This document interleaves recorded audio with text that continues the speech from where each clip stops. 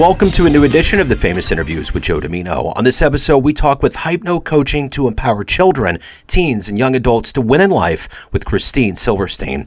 She is a peak performance coach, behavioral health RN, and a director at the Summit Center for Ideal Performance, and is an inductee into the Nursing Hall of Fame at Columbia University. For 27 years, she's worked with clients of all ages, specializing in assisting children, teens, and young adults to reach their best performances in health, athletics, academics, business, and performing arts using mindful toughness skill sets such as self-hypnosis, relaxation exercises, mental rehearsal, mental recall, and positive self-talk. Her innovative evidence-based programs such as Winning Ways for Teens and Operation Heal have assisted many clients to attain successful outcomes. She's full of wisdom and great stories. Enjoy.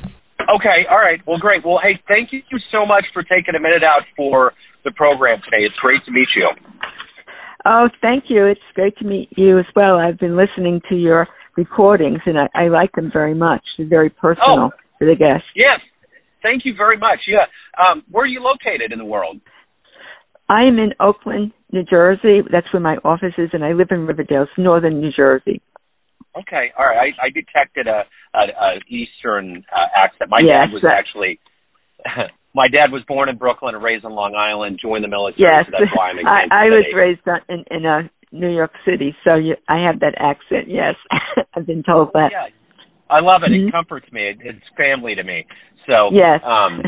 But I'm in Kansas City. I appreciate you taking a minute out. And I want to begin our conversation before we get into your work and your mission with surviving the pandemic. How did you get through the last 3 years, 3.5 years, I should say, and how did it change you?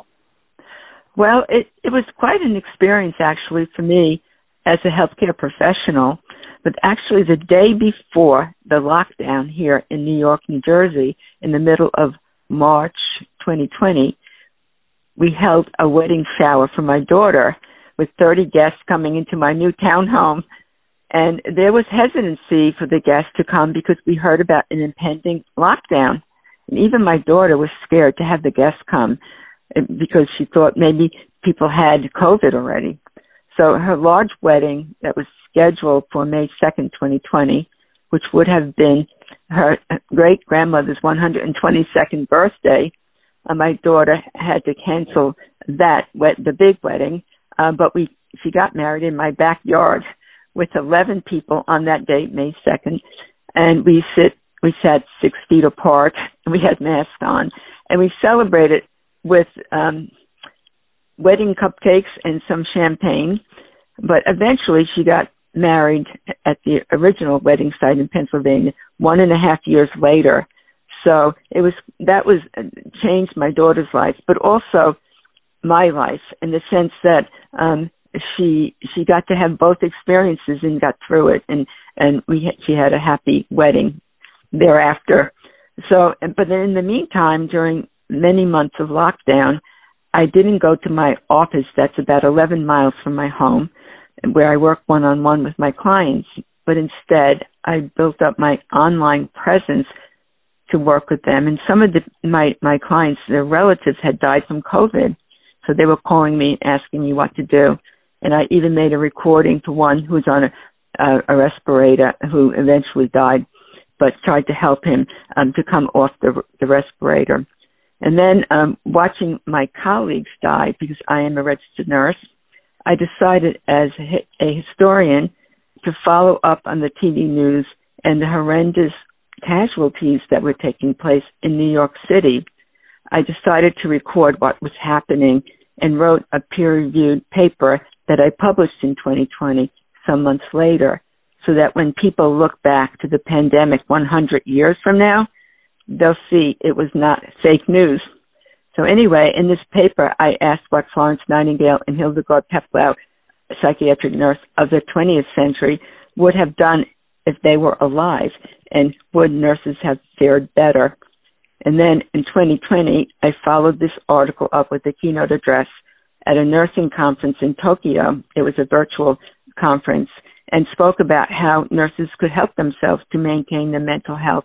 And more recently, gave an address in 2023 in Rome, Italy, to encourage nurses to stay in the profession as they flock away, some with depression, suicidal ideation and substance use disorder in the aftermath of COVID-19. Wow, that's intense. That's wonderful that you did all that. That's, documenting that and coming from, kind of the ground zero, so to speak. So, reading your bio and all the wonderful work you did, there's so many things that go into it. But I'm curious, if I put you in front of a bunch of third-grade students at Career Day, and one of the kids asked you, what do you do for a living, what would be your answer? Well, I do work with children, teens, and young adults, and that's my specialty. So, of course, I would speak to the children about how they're doing, how they're feeling in school. There are lots of fears there, for obvious reasons because of all the school shootings. And I would tell them that I work with people to help them to be the best performers, maybe talk about, do you have a sport you like, or do you have a hobby, do you go to dance class or whatever, and you want the best performances there. So I help people through those performances, but also, how you relate in school, what's going on in your life, and how you could, use the skills that I teach to be calm and to be happy and to do your best at school. So I would approach it that way, definitely, for third graders, because they are already involved in sports for sure. They start these days at 5 years old. So what did you want to be in the third grade? What was your dream? Oh, in the third grade, actually, I wanted to be involved in sports. My dad was the director of the Police Athletic League, PAL, in our hometown of Far Rockaway, New York, where I grew up. And he told me, because he didn't have programs for girls within the PAL, he told me that there were no sports for girls. So I used to go to the baseball field and sit on the bench. I was relegated to the bench with the green PAL hat on, and I'd watch the boys play ball, and I'd listen to the instructions he gave them, but I wasn't really able to go on to the field. And so there was this event where I was playing knock hockey in a local grammar school, a public playground, and I was playing outside the building where the maintenance building was. And there was a sign that said there was a skating race, a citywide skating race, and that I could sign up. Now, I was 10 at the time, and so I went inside and signed myself up, and I never told my parents about it because I figured it didn't say if you're a girl you can't skate, and I always loved skating. I started really when I was 3 years old. So anyway, I got measured at the handball court, and I got my application filled out. And I practiced every single day, rain or shine. I went to the park and I practiced on the field there where the skating race was going to be. And I envisioned myself skating like the wind. And I saw myself with Pegasus wings on my heels and finishing first in the race. And I ended up winning the race. And I won these brand new shiny metal skates, my first ever, because I was the fourth daughter and I always had hand-me-down skates. And I brought them home and I put them on the kitchen table. And my mom said, "Where did you get that? What is that?" I said, "These are my new roller skates." And she said, "Oh my gosh, where did you get it?" So I said, "I won them." And then, of course, my mother and my father were beaming, And then I went to the Queen's Championship and I won there. And I placed at the city championship. And I coached myself with the very same skill sets I teach today to my clients. So how specifically were you groomed to get into this line of work of helping people? What was it about growing up that got you into this line of work? Well, I was always relating to people. I cared about people. People would come up to me when I was a young person and said, "What should I do? What should I do in this situation with my teen daughter?" And I'm thinking, why are you asking me? But I always had an answer. And then when I was 15 years old, I was out with my friends, and one of the people in my group had an epileptic seizure in the middle of the street. So we didn't know what to do. We were teenagers, and we thought we should put a stick in his mouth, so he doesn't swallow his tongue. It's something that we had seen on TV. And so right after that, I graduated from high school when I was 16. So I had to plan that fall, what was I going to do? Was I going to college? What would I do with my life? So my mom said to me, well, why don't you become a nurse? When she was 15, she had an inflamed appendicitis, and she almost died in the hospital. So she wanted to become a nurse, but never fulfilled her promise to herself. So she encouraged me, and I applied to nursing school, and I got there for the interview. It's in Brooklyn. Speaking about your dad coming from Brooklyn, it was in Brooklyn. I had to go on the train by myself, and I got lost in the train subway station, and I finally got there, and I had they told us we should wear, high heels, and we should wear a hat and gloves to the interview. And I got to the corner, and it was a snowy day with a lot of slush, and a truck went by, and I got filled with mud, like on my hat, my face, my clothing, my legs, and I didn't know what to do. I went in for my interview, but first I kind of washed off in the sink, in the bathroom there, and then I went in for my interview, and this Catholic nun is interviewing me, saying, "Oh, that's great, you're doing well in the interview." But then she got down to my age. She looked at my age, and she said, "Wait a minute, you have to be 18 to come to this school." And she said, "How come you're only 16? And I said, I don't know, I guess I'm smart, like that. And that's, I think, got me into the school. But at any rate, that's how I started nursing. And that's part of the work that I do, at the Summit Center, because I have a program called Operation Heal, where I work with people to help them go to surgery, heal from, fractures and things like that, but also cancer, and work along with physicians to help them to be the best prepared and also to heal faster after in their recovery and without the heavy doses of narcotics. So that's part of my work. And it really began when I was 15, thinking about what my future would be. And I used all these skills as a peak performance coach, incorporating what I learned as a nurse. So who's been a hero for you in your life? I would have to say, I do believe that my grandmothers, I look to them as heroes, not having education, living before they even had the right to vote. And so one of my grandmothers, she lived in rural New Jersey, and my grandfather was a plumbing contractor, so he had this big truck. He always had like toilets and things in the back of his truck. So anyway, my grandmother, she wanted to learn how to drive. And he said, but it's a truck, who drives a truck? But anyway, she learned how to drive the truck. And as the story goes, she packed up all her friends who didn't have cars, and she brought them to vote for the first time. And she already had 2 children at that time. So she's a hero for me, and I'm named after her. I middle name. So if you could meet anybody alive on the planet right now that you find inspirational, who would that be?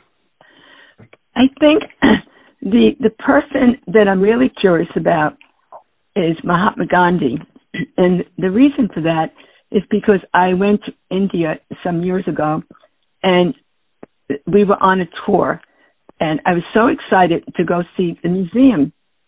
And the person on the tour sitting in back of me, she was a retired teacher, and she kept on saying to the tour guide on the bus, why don't we go out to lunch? I really want to do lunch now, And she was really annoying me because she interrupted the tour guide's little speech that he was giving us about the city. So anyway, we get there, and in the museum, we're walking around and we're seeing, where there was fasting and the history of what was going on when he was really protesting. And this lady is still saying, I want to go to lunch. Can't we do lunch now? And I'm thinking, oh my goodness, this is an American in this museum. I was kind of embarrassed for her, because we're talking about how he was fasting.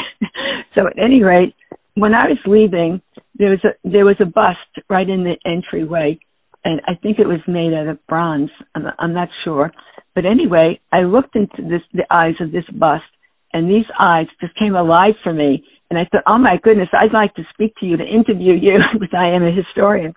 And so I think that's the person I would like to speak to, because I've looked up how people are viewing him now, and I was wondering, well, what he would really think about what people are saying about him now, and how he lived his life, and, you know, both the positive and the negative, without really looking back to where he grew up and what the beliefs were in society, you know, in the Indian society, which people often do when they think about history. Oh, I could go back to the Civil War. I could be a better negotiator than Abraham Lincoln, because you're not putting yourself back in this space. It's called present-mindedness that historians are told to avoid when they're recording history.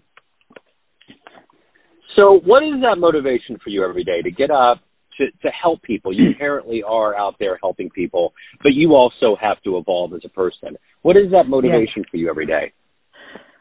The motivation is what I see going on in the world. And that was the motivation for writing my book, Wrestling Through Adversity, Empowering Children, Teens, and Young Adults to Win in Life, because I saw what was happening on the TV, the children at school, the infanticide literally over there in Israel, and the teenagers, and being in emergency rooms, and there's no treatment for them for suicidal ideation, and then the young adults in college having all kinds of issues. 60% of college students go to college having mental disorders, and they admit it. So this is a really dire situation, I think, looking at what's happening. And that bothers me, because for 27 years I've been working with these age groups, and I know there's something that you can do, and that's something you can learn. And I do it through sports. Like, I work with a lot of wrestlers, and I also in other sports, and I work with musicians, performing artists, and I help them with their grades at school, and also with health, of course.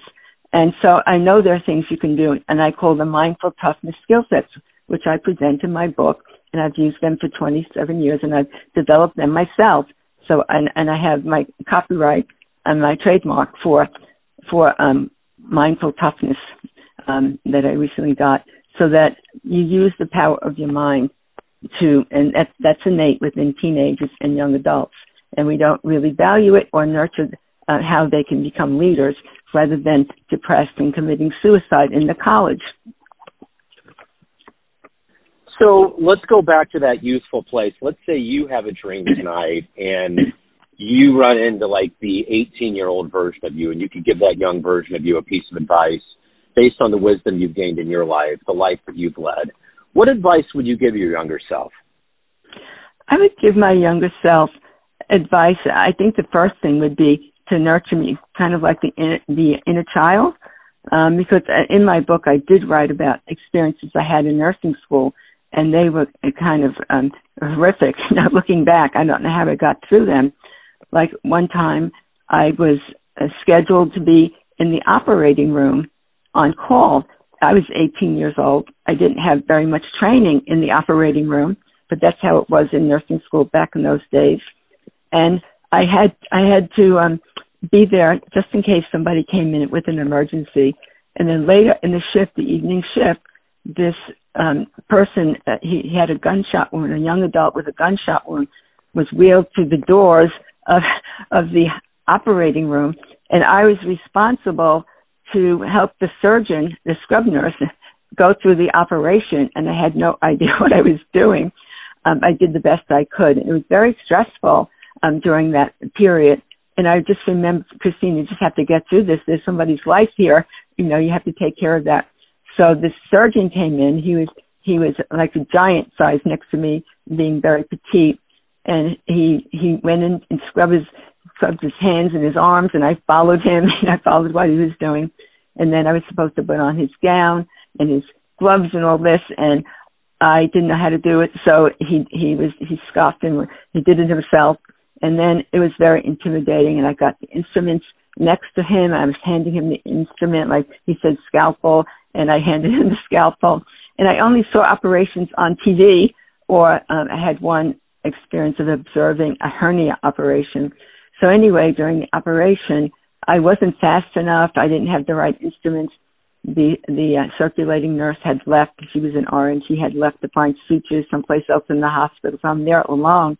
with the anesthesiologist and the doctor, and he got very upset because when he turned the instruments, I wasn't fast enough. So he put them on the drape, and he fluffed up the drape, and all the instruments there fell on the floor, and I had no instruments to give him. I cut off the end of my glove. I almost amputated my fingers, and all these things happening. And I started to cry. And then the surgeon, he called me names. He said, how stupid are you? And then he apologized later. And I got through the operation. And then I had to scrub the floors and wash the instruments and wash off the counters. And I didn't get back to school to the residents until 3:00 in the morning, exhausted. And I had to get up early at 8:00, take some exams on surgical nursing. So I was thinking back to that time, and I was anxious. I had like rashes on my arms. I was smoking, but I got through it, and I was resilient. And I know that some college athletes now are feeling the same way.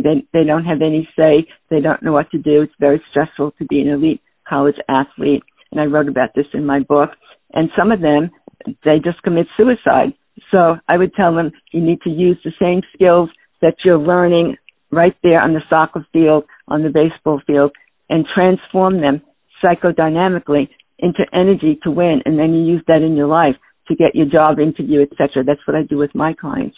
So it's all worth it at the end if you learn what to do, rather than feeling depressed, feeling anxious when we're not teaching our teens and young adults what they have to do to navigate life and to be resilient and to have a career in the future.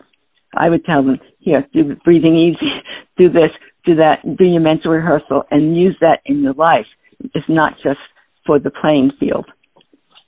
For sure. So everyone out there has a perception of you. There's all these circles of people, family, friends, clients, but you run the show. What's your perception of you? Who do you think you are? Well, I think during the course of writing my book, I really found out who I am, like looking back to when I was, 10 years old and this skating champion, or even getting through that operation, I said to myself, that yes, there is a God after that one, that I succeeded.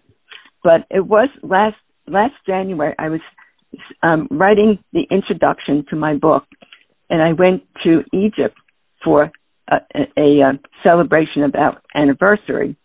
And I didn't expect to find out who I was in Egypt. I had no idea what would transpire. So I'm on the Nile River, and I'm writing the introduction to my book. And for some reason, I always dreamed that I'd be riding on the Nile River. I don't know where I got that from, but we were passing by the hotel where Agatha Christie wrote Death on the Nile. So I really felt like, hey, I'm a writer. And I had promised my dad before he died that I would become a writer because he saw my talent. So at any rate, we're floating on the Nile, and I got this idea to go into the gift shop where they had souvenirs and jewelry. And I said, I don't know why, but maybe I'll go in there and look around. And I found this very nice man. He was a jeweler. His name was Mohammed. And he convinced me to look at the jewelry that had the cartouche, which is how the pharaohs identified themselves. And the cartouche is like an oval shape, and they're scattered around the temples that we had visited. And he said, I can put your name on this in hieroglyphics if you want. So he showed me what it would look like, and I just fell in love with it. I knew I had to buy it. So I purchased it and came back some time later. So Mohammed said, so Christine, how are you doing now that you have your cartouche? And I burst out into tears. I was just bawling my eyes out in the middle of the store, and I was surprised. And he said, what's the matter? I said, my mom named me Christine. There's a reason why my mom named me Christine. And I said, and he said, oh, I'm so sorry to hear that your mom passed away. And he's hugging me, and he's patting me on the back, and he's saying, it's okay, everything's okay, Christine. So I left there thinking, like, what was that about? But my name has a special meaning, and it's follower of Christ. And my mother always told me that. So then 2 days later, we go to Old Cairo, and our tour guide, Waleed, brought us to this cabin church, And in the basement of that church is a cave, and that's where Jesus, the baby Jesus, and the Holy Family lived for some time, running away from Herod, in the infanticide. And so I saw where Jesus slept and where they drank the water, and I couldn't breathe. I just couldn't breathe, knowing like how come this is coming about. And it made me stronger and realize why I wrote my book about children, teens, and young adults. And so that's how I know who I am. And it was really through the stories that I wrote about myself in my memoir, and also my personal case stories in my book. So if anyone wants to pick up your book, learn more about you, reach out, what's the best way to do that? Well, they can reach out to me on my website, idealperformance.net, and also on my personal LinkedIn, which is Dr. Christine M. Silverstein, and I have a company LinkedIn, which is Winning Ways for Wrestlers, and a business Facebook, the Summit Center for Ideal Performance, which is the name of my business. Excellent. This has been wonderful, Christine. Thank you for your story. Thank you for your time. Have a great 2024. I appreciate it. Thank you so much for interviewing me. I appreciate that as well. Thanks for tuning in to another famous interview with Joe Dimino, where we cover the world of art, literature, business, spirituality, music, and more from around the globe. Our esteemed theme music was composed and produced by the great E.E. Pointer of Kansas City's River Cow Orchestra. If you want to hear more interviews, visit the Famous Interviews with Joe Dimino channel on YouTube. You can also find us on Spotify and Apple Podcasts. Thanks again for listening, and until next time.